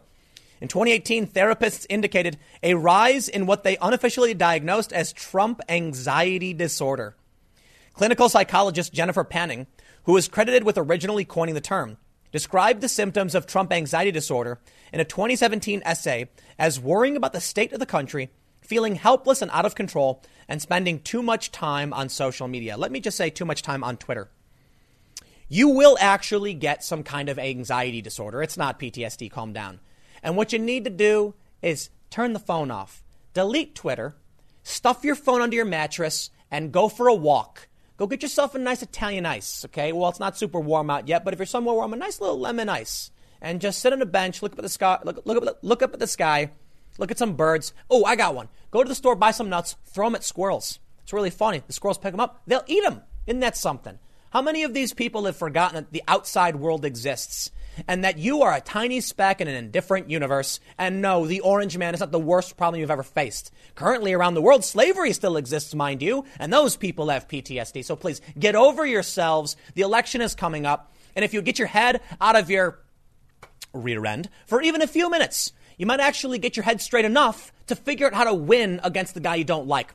But if you're going to sit here and claim you have PTSD because Trump won, then clearly you don't have what it takes to actually defeat the guy in the first place. So please go cower in your bedroom and let the adults run the show. Stick around. I got one more segment coming up in a few minutes, and I will see you all shortly. This one you have to see to believe. Let me first read you the title. My boyfriend's wedding dress unveiled my own shortcomings over masculinity. Okay, have you ever seen the meme where you say something like my wife's boyfriend's son? They'll be like, well, my wife's boyfriend's son was at school today. Yes, this is the meme incarnate. A story of a woman who actually took a photo of her boyfriend skiing in her wedding dress, effeminately cheering when he found the right dress he wants to wear. And guess what she says?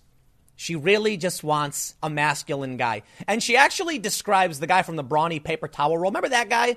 You get the paper towels, you got the guy who's got the big broad shoulders and wearing flannel tucked into his blue jeans. I think he had an axe over his shoulder. This classical depiction of masculinity. That's what she really wanted. Oh, am I surprised at all? No, of course not. What's really sad about this story, though, is that she desperately tries to justify why she likes a guy who effeminately cheers for finding a dress. And then she talks about how when they're hooking up, she had to pull his dress off. And it was like not a thing she liked.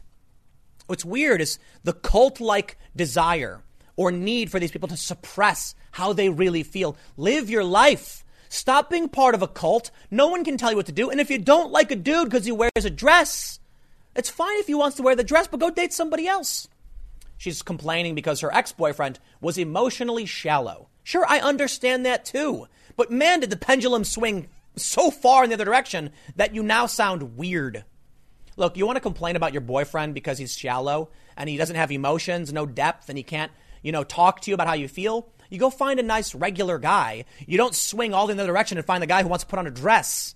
But let's read the story and see what's really going on. She writes, I'm quick to blame men for their toxic behavior, but in this case, I, the woman, was part of the problem. You see, as she goes on and writes, she talks about how internally she does not find it attractive when her boyfriend wears a dress. but that's toxic masculinity too. And she needs to get over those feelings and accept that she has an effeminate boyfriend giggling at wearing a dress. My gaze scanned the colorful racks of clothing and stopped abruptly on something I'd never expected to see. My boyfriend was clutching a wedding dress that he wanted to buy for himself. "Emily," he cried with victorious glee, "I've found the one." Ian thrust the white garment into the air like a NASCAR trophy. Its lace sleeves sashayed from the tapered bodice and fluffy tulle grazed the dirty tiles of the thrift store floor.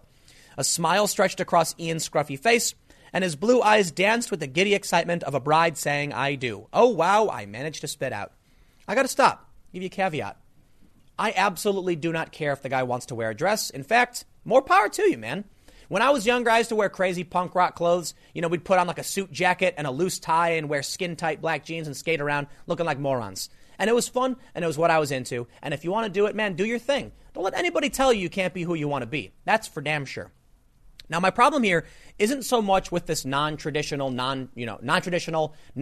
gender role relationship. It's more so the fact that there's anguish in her story about how there's something she clearly does want, but for cult-like reasons is suppressing this and staying in a relationship that clearly weirds her out. She's acknowledging how it makes her feel bad and then tries justifying how she has to accept what she doesn't want for the cult. That, to me, is what's wrong with this. At the end of the day, I'll tell you what. I'm not going to interfere in your relationship. You do whatever it is you want in the privacy of your own home. You want to go skiing with a dude in the dress? My only real critique is going to be, it sounds pretty dangerous to wear a dress when you're skiing. Maybe you get your feet tangled up, might fall and get hurt. If you want, you can do whatever you want. What I'm really seeing here is a woman who does not like this. And instead of saying, hey, I'm not really into this, she's just going to bend the knee to this cult-like freaky ideology. We were at Goodwill searching for dresses to wear during the annual Mother's Day climb up Mount St. Helens, a decades-long tradition in which everyone scaling the volcano that day sports flowing garments in honor of female mountaineers and mothers everywhere. I knew Ian would be among the most outrageous on the mountain. My boyfriend is aggressively fun and a flair fanatic, which I find wildly attractive on most occasions. Like when he's scaling technical slopes in jorts and a cat shirt, or skiing the steepest lines in the Pacific Northwest in space tights. But I found myself unexpectedly uneasy with his new fondness for feminine frocks, a reaction that challenged the progressive ideals I'd prided myself on for decades. I'd long thought I was contributing to a progressive shift in how we define masculinity, finally allowing men to be emotional and vulnerable, or to ask for help, or to hug their male friends, or to wear dresses. You live in a crazy bubble world, lady. Dude, I grew up with a bunch of punk rocky kind of skateboarders. Guess what? We hugged. It's like a normal thing, dude. Guys hug. Like, what is this? It's like they've created a caricature of reality. This weird progressive far left worldview must come from some strange clone lab where these people have never interacted. I'll tell you what. You know what I do typically when I see a friend, a dude I haven't seen in a while? It's like we shake hands and then we lean in for a hug. It's like, hey buddy, how you doing? We give a quick hug. Like, and guess what? When there's like pain and problems or like a loss, but my buddy's dog dies, I come in, I give him a hug. Listen, I'll tell you what. I think I know what it is. When you're surrounded by these weird effeminate types, these male feminist types, they're the socially awkward ones. Men who are charismatic and confident don't care what you think about them hugging someone else.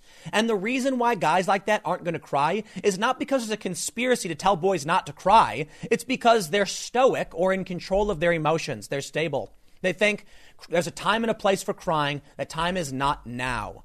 I cried. I've cried a lot. When my dog died, you better believe I cried for like a week straight. You know why? It felt good. I missed my dog and it was sad.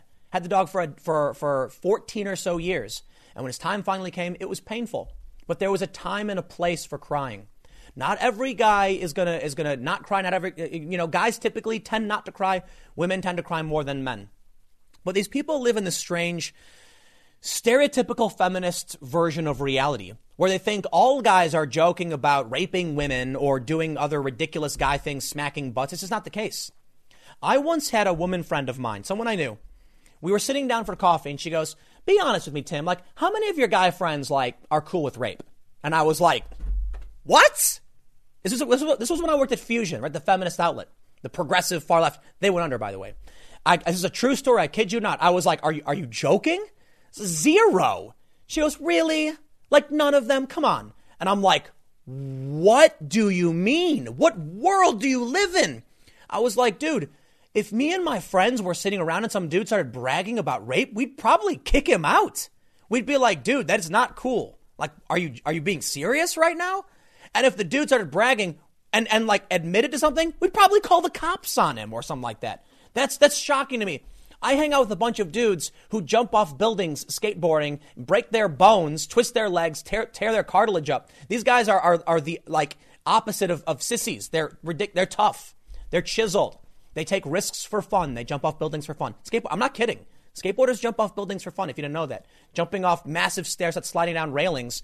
Yeah, they're pretty independent, tough, and calm individuals. And no, we wouldn't settle for this.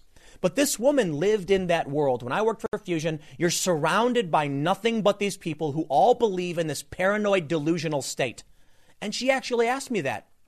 And I told her, I was like, I'm sorry, man. I think if you really believe that, like, that's nuts.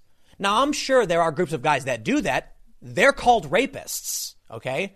Most guys aren't that. In fact, I would actually argue most guys' power fantasy is to save women from abuse, from a villain who would do them wrong. That's like what every single Disney movie is about. Okay, not every single one, but many of them. The heroic man comes to save the woman. He gets down on one knee and he takes her by the hand and gives her what she wants, saving her from the evil villain who's going to kidnap her so he could force her to marry him. I don't know where this idea comes from, but it's clearly a paranoid reality where you can have all of this every bit of our culture. They actually, these feminists criticize video games because of the male power fantasy of rescuing the damsel in distress, but then also believe the male power fantasy is to sit around behind the scenes gloating about how they are the villains who take advantage of women. Nah, y'all are just nuts. So anyway, that conversation with her wrapped up with her being like, oh, I don't know, I guess. And I'm just like, I can't believe this is how these people really think. Which brings me back to this lady who was unhappy. She says her boyfriend giggled, "Isn't it beautiful? His chest hair battled the sheer neckline. I imagined him skiing down Mount St. Helens in the lengthy rag concealing his chiseled calves and hardened blah, blah, blah." I'm not going to read this over and over again. She says, well, this is not the first time I found myself a little uncomfortable with the sight of Ian in women's wear.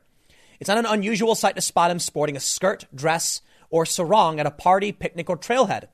He uses his unconventional apparel as a display of his individuality. No, that's a cheap attempt at individuality. You see, people who are calm and confident don't care what they wear because they feel it inside. They don't need to make sure everyone else knows how unique they are. That's called peacocking. Like when a guy shows up to a party wearing a dress or like binoculars. Yeah, they're desperate for attention because they lack self-esteem and confidence. Basically, she goes on to say that she was really looking for a guy. Actually, she says flannel. Let me see if I can pull this up. There you go. These feelings illuminated some of the unanticipated boundaries of where I define attractiveness in men. And when I still crave traditional masculinity, I realized I wanted less dress and more flannel shirts, trucker hats, and sandstone Carhartts.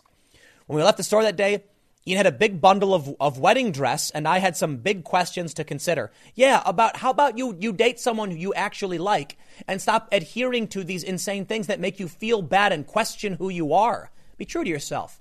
Or you can do this. Like this Arwa Madawi says, masculinity is a trap, which is why more men should wear skirts. You know what, man? I about had it with all this nonsense. Listen, I don't understand how you can simultaneously argue that traditional gender roles are a bad thing. You personally prefer men who have a traditional masculine gender role, and then say, even though traditional gender roles don't matter, you should dress in a traditional feminine gender role. You know what, man, I'm so over this. Listen, lady, I'll tell you what. You want to date the dude at the end and she says, I promise I'm attracted to him. That makes me sound like you don't actually think you're attracted to the guy. And you're pretending because you feel bad because you've been indoctrinated into this weirdo's progressive world of men wearing dresses. If in reality you are personally attracted to dudes wearing dresses, I got no beef. I have absolutely no concern whatsoever with her dating a guy who wears a dress or a guy wearing a dress. I got no problem, man. Like I said, I used to wear really, really weird clothes. And as I always say, if you want to dress up like a clown and walk down the street juggling bananas, I got no beef at all. It's when you start throwing the bananas at people, I got a problem with you. In this instance, let me make it clear, and I'll wrap this up. She clearly is not attracted to this. She wrote an article about it. She's pretending to like it for social justice brownie points. Dude, if you want to date a guy who's wearing a flannel, trucker hat, then go date it. Or tell your boyfriend, take off the damn dress, put on a trucker hat. Or just keep it to yourself, I guess. I don't know, whatever. No, I shouldn't say that. Look, I get it. You can express yourself. Good for you on justifying your attraction to a guy you claim you're not attracted to. Whatever. I'm done. How about just do what you want to do? If you want to date somebody who wears dresses, just go do it. But clearly you don't, and you're pretending. I'll leave it there. Thanks for hanging out. I'll see you guys tomorrow at 10 a.m. and podcast at 6:30.